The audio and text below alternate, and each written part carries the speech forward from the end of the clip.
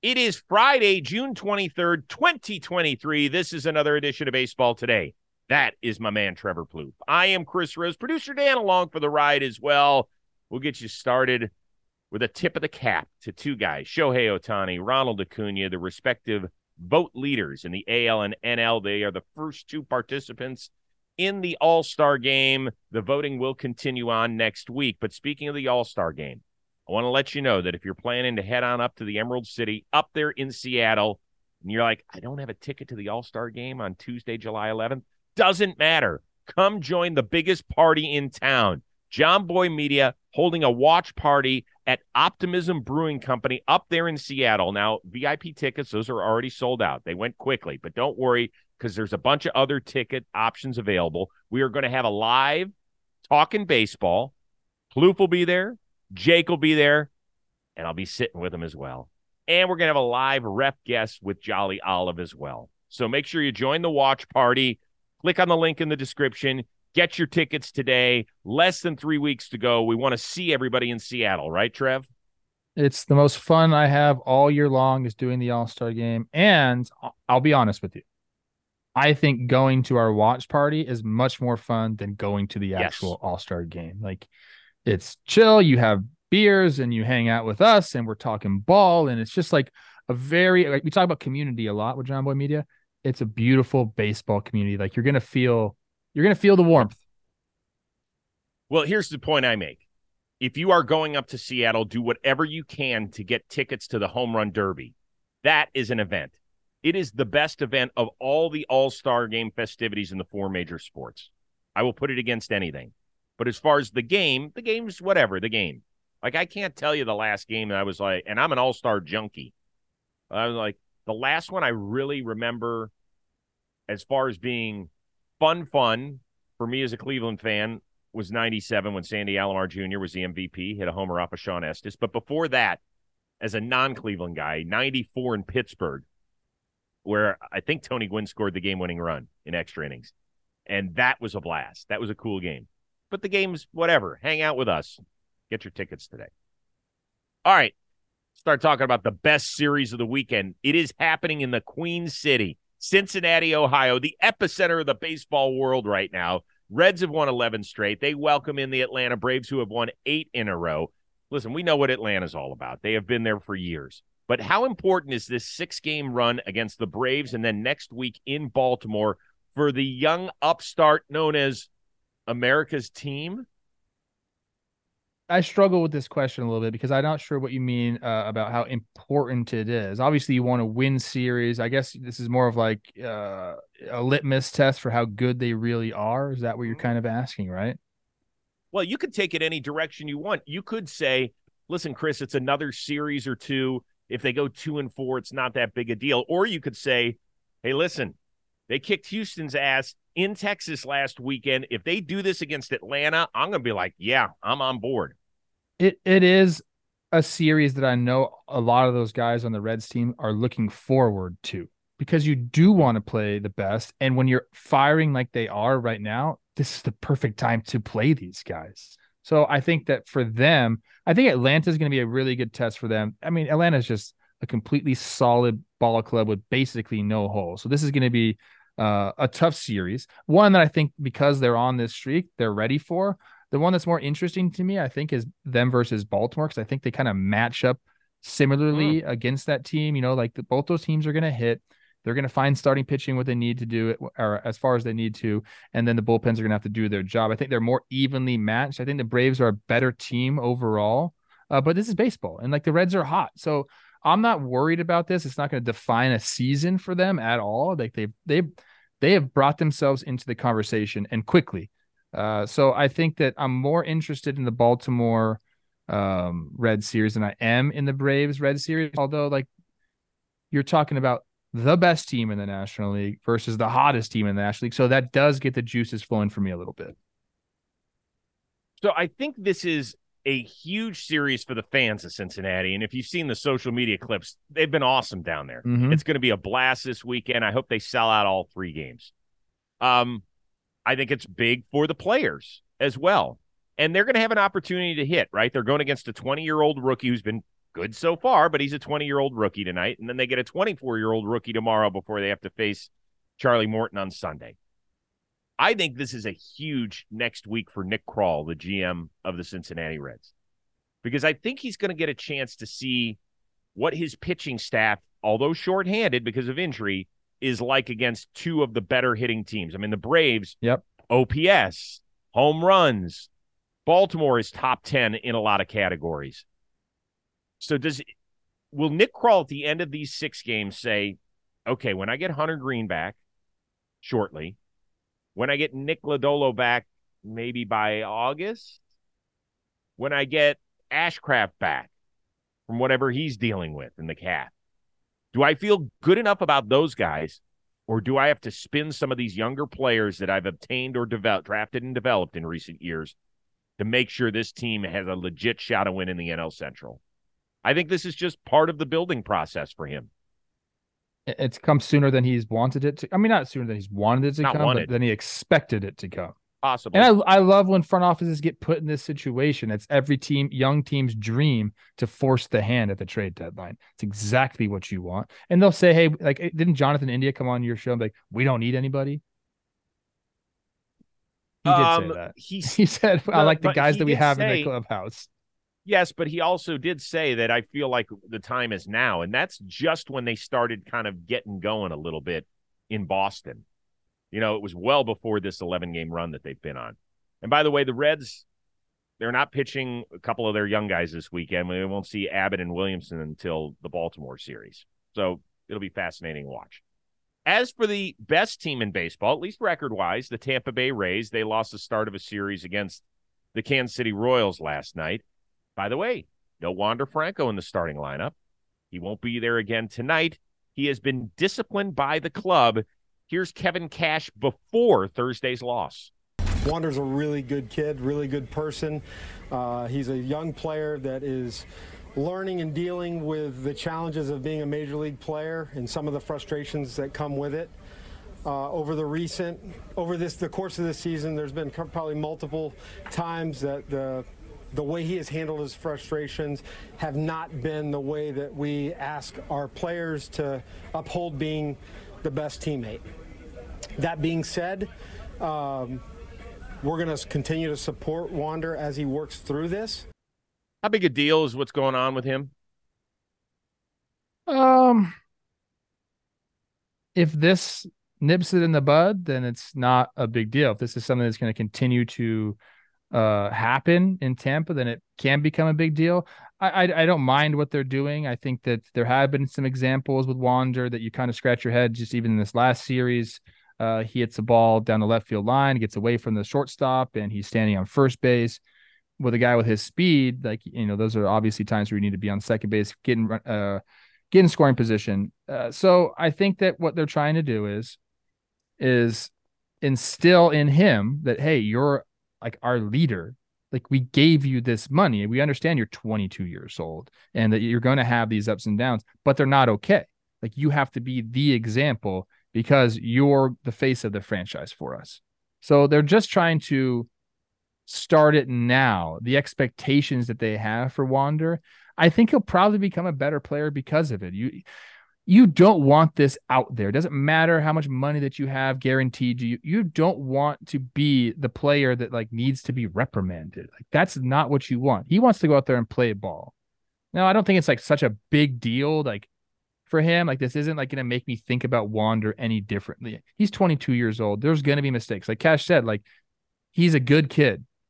You got to learn from your mistakes when you're young. He will. I think this is going to end up benefiting him in the long run. We saw this with other guys throughout the history of baseball. Most recently, like Ronald Acuna Jr. has gone through stuff like this, and what he's doing now. And it's happened with Bryce Harper. It happened with Bryce Harper in the early part of his career. But Plouffe, there's differences between guys not running a ball out or not being where they're supposed to be defensively, which was reported part of the problem.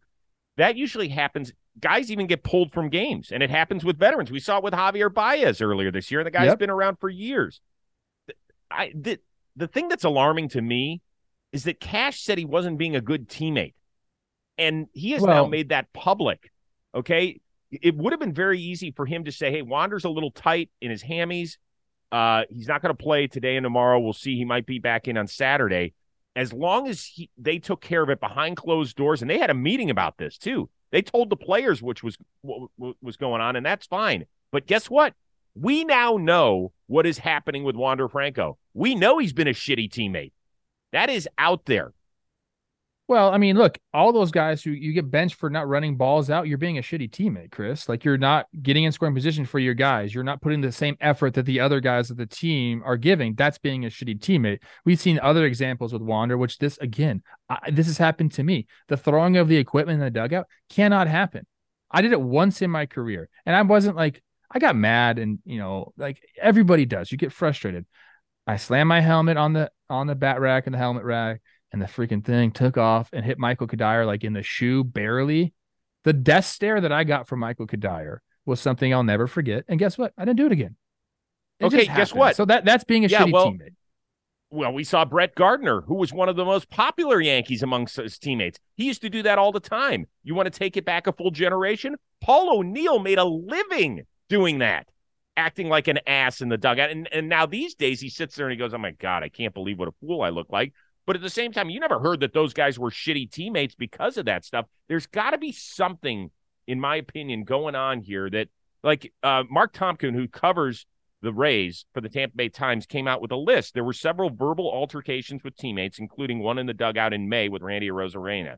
There was not hustling on the bases or after balls in the field. There was being overly emotional and reacting to unsuccessful at bats. So there's a little bit of what you're talking about, and there's some other stuff that's going on here.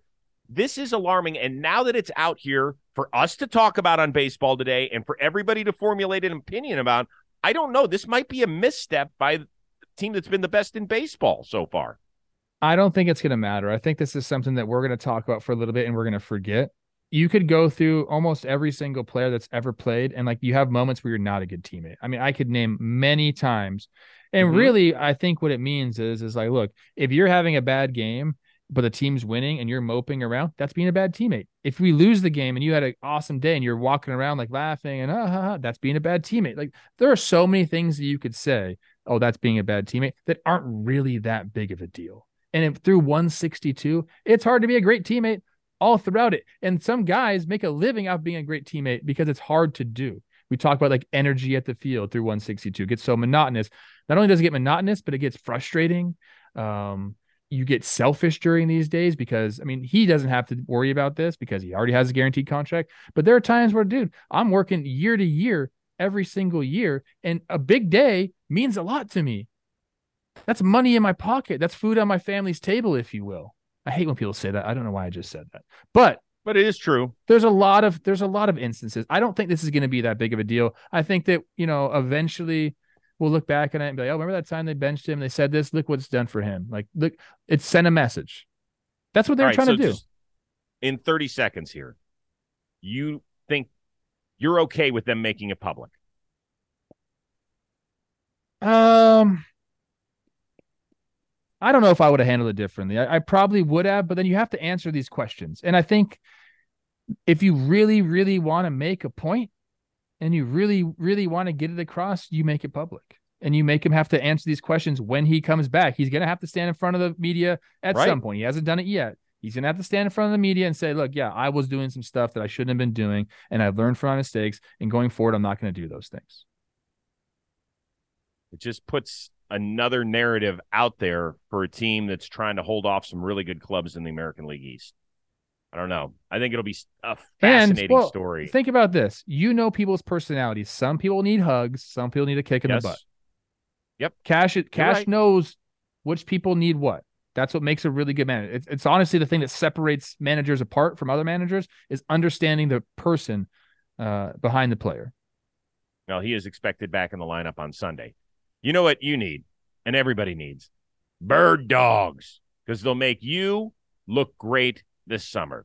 They're stretch khaki shorts. They're designed to fit slimmer through the thigh and the leg, giving you a truly sculpted look. Bird dog shorts, they fit way, way better than regular shorts out there. They do the job. You know, they've got those old shorts, have their restrictive cotton. Those things stink. They don't feel good. They don't look good on you.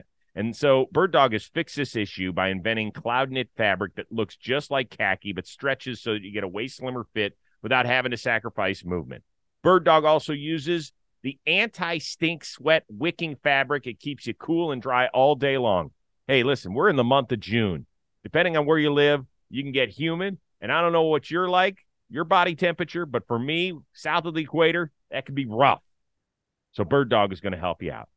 So I want you to do this. Go on over to birddogs.com/today for a free Yeti-style tumbler with your order. So not only are they going to make you look great, they're going to cool you down with a Yeti-style tumbler. You're going to walk around. Everybody's going to be like, dude, where'd you get that thing?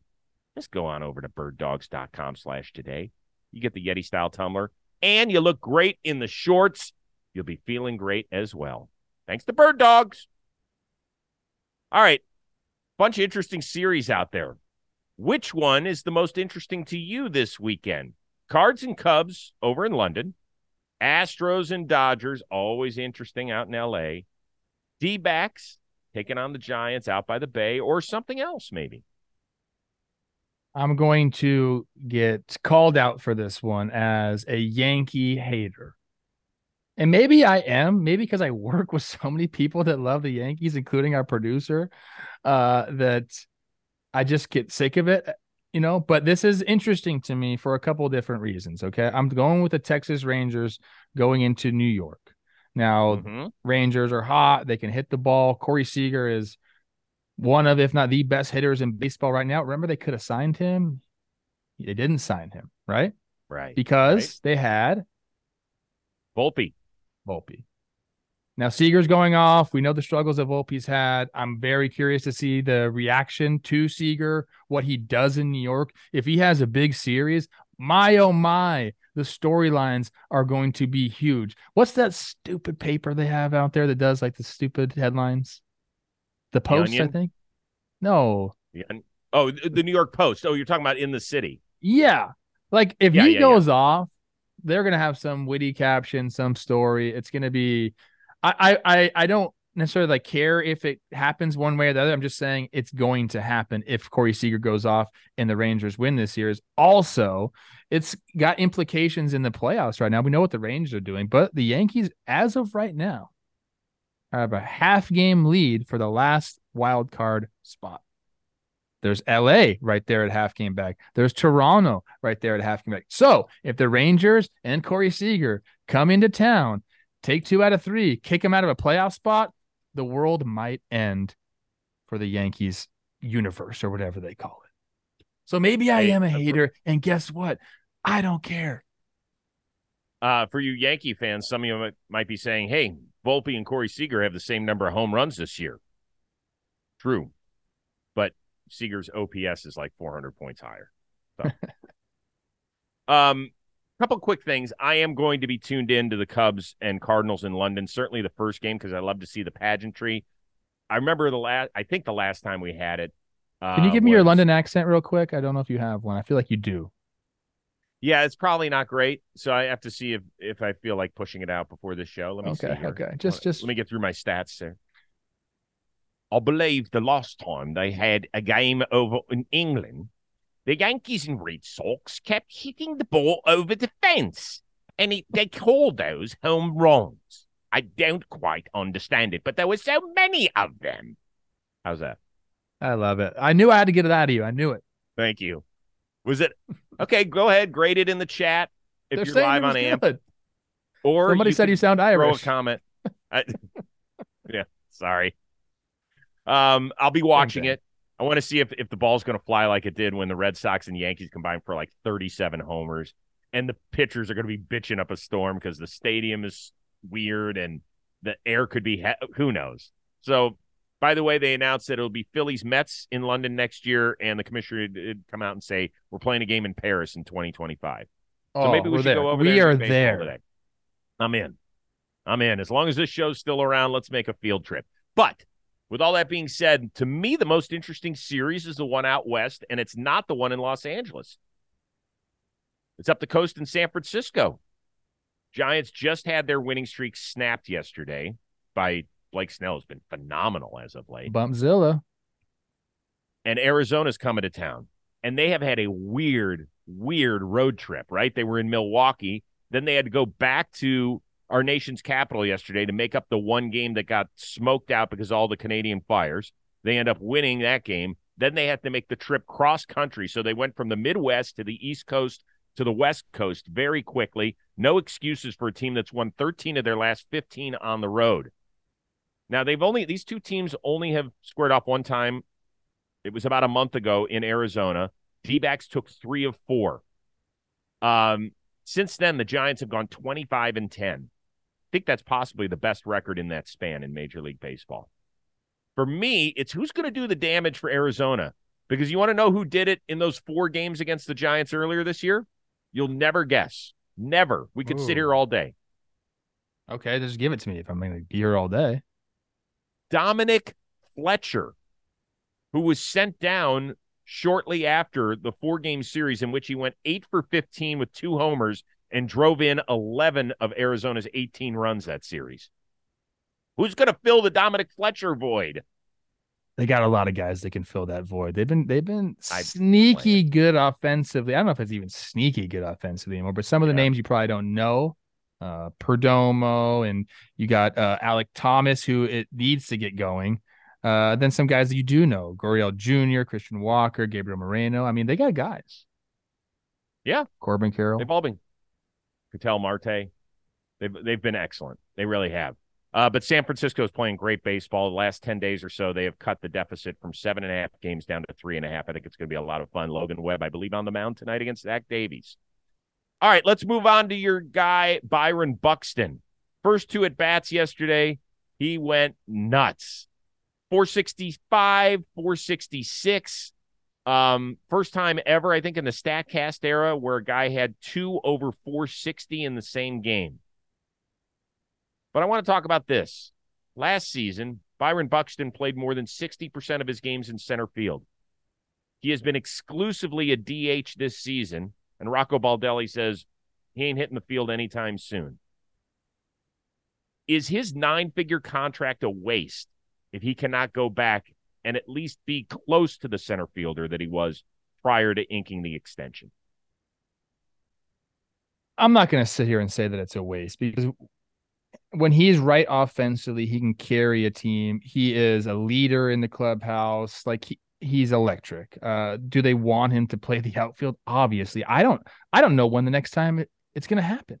Center field, left field, right field. I'm not sure we're going to see it maybe even next year. I mean, he'd have to have some real progress over the offseason coming up to be able to be in contention for that. Right now, like, you know, I've been around the team a little bit. When he has to run a bunch on the base pass, like he just gets sore.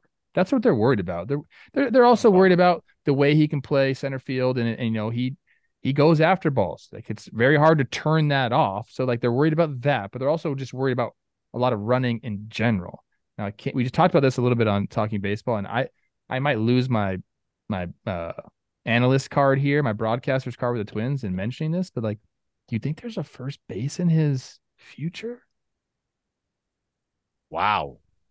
Like they have some guys, like, you know, what do you do with Kirilloff, Wallner that's in AAA right now going off? Like you could put those guys in the outfield, not the best outfield you can have, but it opens up that DH spot. So some days, like, will we see Byron Buxton in the near future at first base? I don't know. But like we should for sure try it, because having someone set a DH is tough on a manager and a roster. Not being able to use that for a guy like Carlos Correa, who, like, he's going to eventually get up there in age. He's going to be there quite some time. Like, it'd be nice for him to be able to DH sometimes too, and to be able to get Byron in defensively and not have him run around a lot. I mean, that seems like kind of the position to do it, right? Well, particularly with the health issues that Correa has had, right? Ankle in the offseason that cost him a $300 million contract. He's got the plantar fasciitis. That's an issue too. Maybe Correa one day ends up moving to first base and they keep Buxton. But man, I hate to lose Correa at short. He is so phenomenal out there. That's years down the road. So the question is, will they regret the 9-figure extension? Yes, they will. There's not one 9-figure DH out there except Yordan Alvarez, and heck, even he plays left field half the time.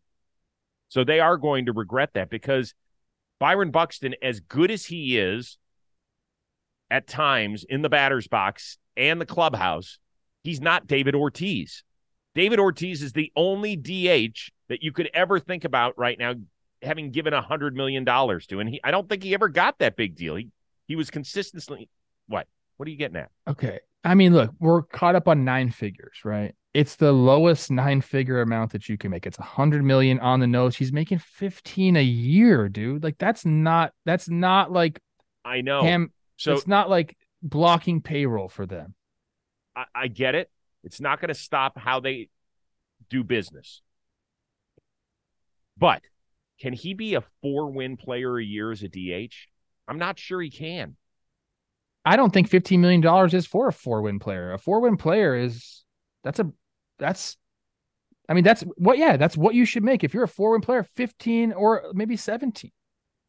That's just the nature of the game right now. The numbers are going to go up as payroll. A 4-win player is an all-star. Yes, but David Ortiz, go look at his best years. He was a 6-win player. As a DH, as a guy who didn't touch a glove, he was a 6-win player. So are you happy with, when they signed Byron Buxton this extension, there's no way they thought that before his 30th birthday that he was going to be exclusively a designated hitter. There's no way in the world you could tell me that. No, but similar to how they got Joey Gallo over there, like, really bad year last year, and they signed him to the 1-year deal or whatever it is they gave him. Like they wouldn't be able to afford Byron Buxton if he was completely healthy. So like in that regard, like they got a guy who like people love in Minnesota and kids love this dude in Minnesota, and he's going to be productive for you. And you got him for 7 years, $100 million, 15 a year. Like, I don't know, man. Less than 15 a year, AAV. I don't know. I think it's tough. Maybe it's just because he was so spectacular when he was out there in the beginning part of his career. Like any ball that hung up for just a second to his right or left, you were like, that dude's catching it. And I love watching guys play defense. So maybe I'm just soured on the situation because as a fan, even though he's the team that might prevent my squad from winning the division, like I love to see guys healthy and competing. I'm not happy he's not out there in center. I think it sucks. All right. Look, maybe something happens in the offseason and he comes back into spring training saying, I am playing. Hopefully. Maybe not center field. Like maybe I'll play left. Maybe I'll play right field. But like I want to be out there playing defense, and we can set up a schedule where I play 60 games out there. Like I think even that would help. And then what would you think about it then? Well, what I would think about it is that I heard the same thing out of Giancarlo Stanton's mouth. That's true. That's what those are different people, bro. Stanton was never Byron Buxton in the outfield. No, but he was actually a good outfielder. People forget he was a really good outfielder in the beginning part of his career in Miami. It's just that now his body doesn't allow him to get out there ever. I think he got out there last night for the first time since April. I'm wearing a Washington hat, something I rarely do on this show. Not because they won on Thursday, they didn't, but we won as fans because Davey Martinez energized us all with his ejection by home plate umpire Doug Eddings. Kudos to the Masson crew for letting us listen in to their argument. Here we go. I mean, that is... Really? Yeah. You're going to go there? Yeah, we're going to go there. Huh? Here we go, Davey. Let's go. There? Well, whoever said it, then you're not going to do it. Whoever, no. You're not going to tell me. Whoever, you know what? You take care of your dugout then. Whoever said it, okay, then I'll take care of here. And I'll take care of there. Davey, you want to get one? This may not end well for Davey. You want to get one? I'll take care of that. But he's still hot about Abrams at bat and others. Okay, Yeah, the Rabbiteers come out pretty hot right here when there's a little bit less of a crowd, sparse crowd. Okay, you're done. There he goes.